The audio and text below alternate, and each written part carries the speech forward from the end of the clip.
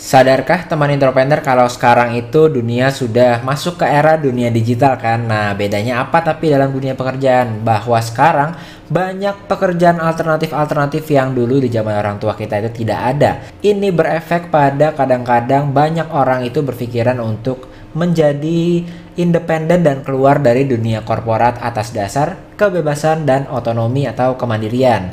Nah, kalau kita ngomong mengenai kebebasan, pasti teman yang introvert dan ekstrovert dua-duanya butuh nih kan. Tetapi, bagi teman entrepreneur, tidak mudah untuk menjadi seorang pebisnis. Kenapa? Karena jika karyawannya sedikit tidak masalah. Tetapi kalau karyawan sudah mulai ratusan bahkan ribuan, teman entrepreneur akan merasa sangat challenging karena tenaga teman entrepreneur itu cukup terbatas. Nah, oleh karena itu banyak juga dari teman entrepreneur yang tertarik untuk menjadi seorang freelance. Tapi apakah freelance itu sebenarnya cocok? Bagaimana peluang freelance bagi teman entrepreneur dan apakah tantangannya? Yuk kita simak.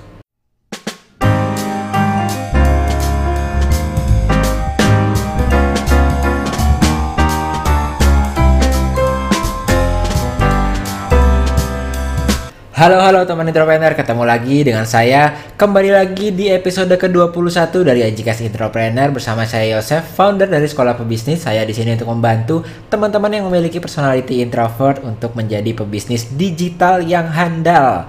Apa kabarnya hari ini teman entrepreneur? Kali ini kita akan membahas sesuatu jenis pekerjaan nih yang sedang bisa dibilang menjamur ya. Dan seiring dengan perkembangan zaman menjadi digital era, itu pekerjaan yang satu ini, yaitu freelance, itu menjadi salah satu alternatif yang cukup baik juga nih untuk keluar dari dunia korporat. Mungkin di antara teman entrepreneur sendiri ada juga nih yang tertarik untuk menjadi seorang profesional freelancer. Nah, sebelum kita memasuki dan menentukan apakah kita ingin keluar dan menjadi freelancer, sebagai seorang introvert, kita harus cari tahu dulu nih, apakah cocok ya introvert itu bekerja di dunia yang freelance? Kita jawab yuk langsung, let's find out together. Let's go! Faktanya nih teman entrepreneur, banyak juga yang sekarang itu sudah mulai meninggalkan pilihan karir konvensional dan mulai beralih pada pilihan pekerjaan lainnya yang baru di era digital sekarang ini. Salah satunya adalah freelancer. Alasannya sih macam-macam ya. Mulai dari kebebasan mengatur waktu, memilih proyek yang disukai dan bekerja dengan orang-orang yang sesuai preferensi kita. Belum lagi alasan yang membuat pekerjaan freelancer ini lebih fleksibel secara waktu dan pekerjaan dimanapun kita inginkan untuk bekerja. Ini membuat pekerjaan freelance ini jadi magnet kuat buat para pencari pekerjaan atau job seekers nih. Tapi pertanyaannya, cocok nggak ya pekerjaan freelancer ini dengan teman entrepreneur? Kalau kita coba ketik di Google nih, kita akan menemukan definisi dari kamus Oxford yang mengatakan bahwa seorang introvert itu adalah definisinya shy atau pemalu dan reticent person atau orangnya sungkan katanya. Tapi jika kita melihat lebih lanjut kepada referensi sebuah buku yang adalah buku ditulis oleh Marty Olson, ini The Introvert Advantage. Jadi dia menyoroti tentang bagaimana karakter seorang introvert itu dan kekuatan dan kelemahannya itu apa. Itu menemukan bahwa introversi itu adalah temperamen, artinya bawaan natural yang tentu saja berbeda dengan definisi pemalu. Jadi introvert itu bukan pemalu tapi pendiam.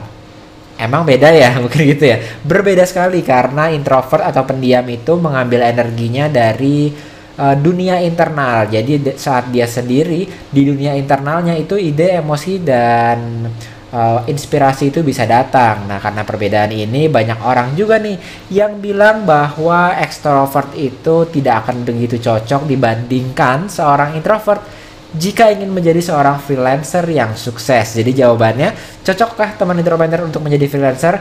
Jawabannya cocok sekali. Nah, kenyataannya memang sepertinya si introvert ini itu bisa jadi diciptakan untuk freelancer gitu ya, karena ada beberapa karakter yang membuat freelancer itu cocok untuk introvert. Kita lihat yuk satu persatu. Oke teman entrepreneur, jadi kita masuk ke poin yang pertama, kenapa freelancer itu cocok banget buat teman entrepreneur. Yang pertama adalah karena bukan hanya seorang yang introvert itu suka dengan sesuatu yang sunyi, keadaan yang tidak begitu ramai, tetapi introvert pun ternyata mampu mengerjakan pekerjaan mereka itu secara optimal di lingkungan yang tidak ramai atau lingkungan yang cukup sunyi. Mereka di situ mampu untuk membuat brainstorming sendiri, mengeksekusi project secara lengkap sampai selesai tanpa bantuan siapapun biasanya.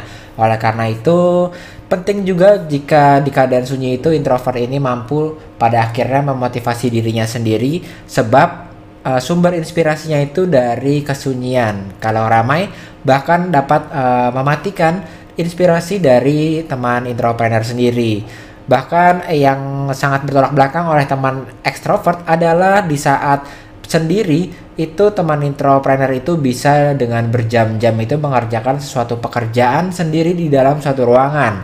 Nah, ini tidak terbayangkan oleh teman yang memiliki personality ekstrovert sebenarnya. Tetapi justru karena alasan ini, itu kreativitas dan efisiensinya ini sangat baik sekali untuk pekerjaan yang sifatnya freelance, karena pekerjaan freelance itu kan pasti terpisah bekerjanya dari mereka yang meng-hire si freelancer.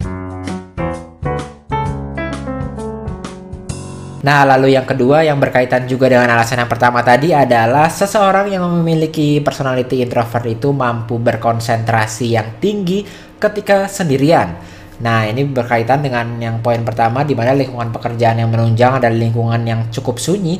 Ternyata introvert pun memiliki kendala untuk bekerja di lingkungan yang crowded atau ramai. Seperti pengalaman saya sendiri bekerja di sebuah perusahaan otomotif di mana lingkungannya itu adalah open plan, jadi satu lingkungan yang terbuka besar, lalu ada banyak orang di sana, satu row aja bisa sampai 10-15 orang, dan ada beberapa row itu betul-betul kondisi yang mematikan inspirasi dan mematikan efisiensi kerja untuk seorang introvert. Makanya kan kalau di kantor Google itu didesain sedemikian rupa agar bisa mengakomodasi tidak hanya pekerja-pekerja yang ekstrovert, tetapi juga dibuat lingkungan yang sangat-sangat kondusif untuk para introvert untuk bekerja. Nah, sedihnya sekarang masih sangat minim sekali keadaan dunia pekerjaan yang menunjang untuk teman introvert agar dapat mengoptimalkan potensi dirinya dan memberikan dirinya sepenuhnya pada pekerjaan di dunia korporat. Itu sebabnya alternatif freelancer ini dapat menjadi alternatif yang baik, tidak hanya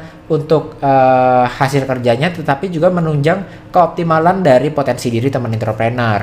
Lalu masuk yuk yang ketiga adalah kemampuan teman entrepreneur dalam menjalin hubungan yang kuat dan berjangka panjang. Nah, ini cukup unik juga karena teman entrepreneur ini kan kekuatannya salah satunya adalah engage listening dan focus conversation. Nah, karena itu potensi ini adalah artinya sangat handal dalam berbicara one to one atau secara personal.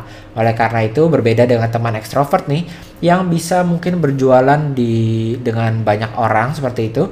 Teman introvert ini sangat handal untuk menjalin relasi personal one by one yang berjangka panjang. Jadi bukan berfokus pada jualan ke banyak orang, tetapi menjalin relasi jangka panjang dengan beberapa klien yang nantinya ini penting untuk bisnis freelance. Karena di dalam freelance ini kan istilahnya tuh we are in it for the long run kan. Kita kenal satu project dari satu orang dan kita ingin mendapatkan project selanjutnya dari orang itu lagi. Inilah sebabnya kekuatan teman entrepreneur dalam menjalin relasi itu sangat baik di dalam bisnis freelancer ini. Jadi gimana nih buat teman-teman yang belum pernah sama sekali nyobain menjadi seorang freelancer, tertarik nggak untuk nyobain menjadi freelancer? Siapa tahu bisa keluar dari dunia corporate menjadi seorang freelancer yang sukses nih. Nah, nyatanya memang freelance itu kan perjodohan ya, kalau kita ibaratkan tuh bener-bener made for introvert, karena keadaannya pun setelah kita lihat di pembahasan tadi sangat cocok untuk seorang yang memiliki personality introvert seperti teman entrepreneur. Tetapi jangan dilupakan juga bahwa masih ada efek negatifnya juga.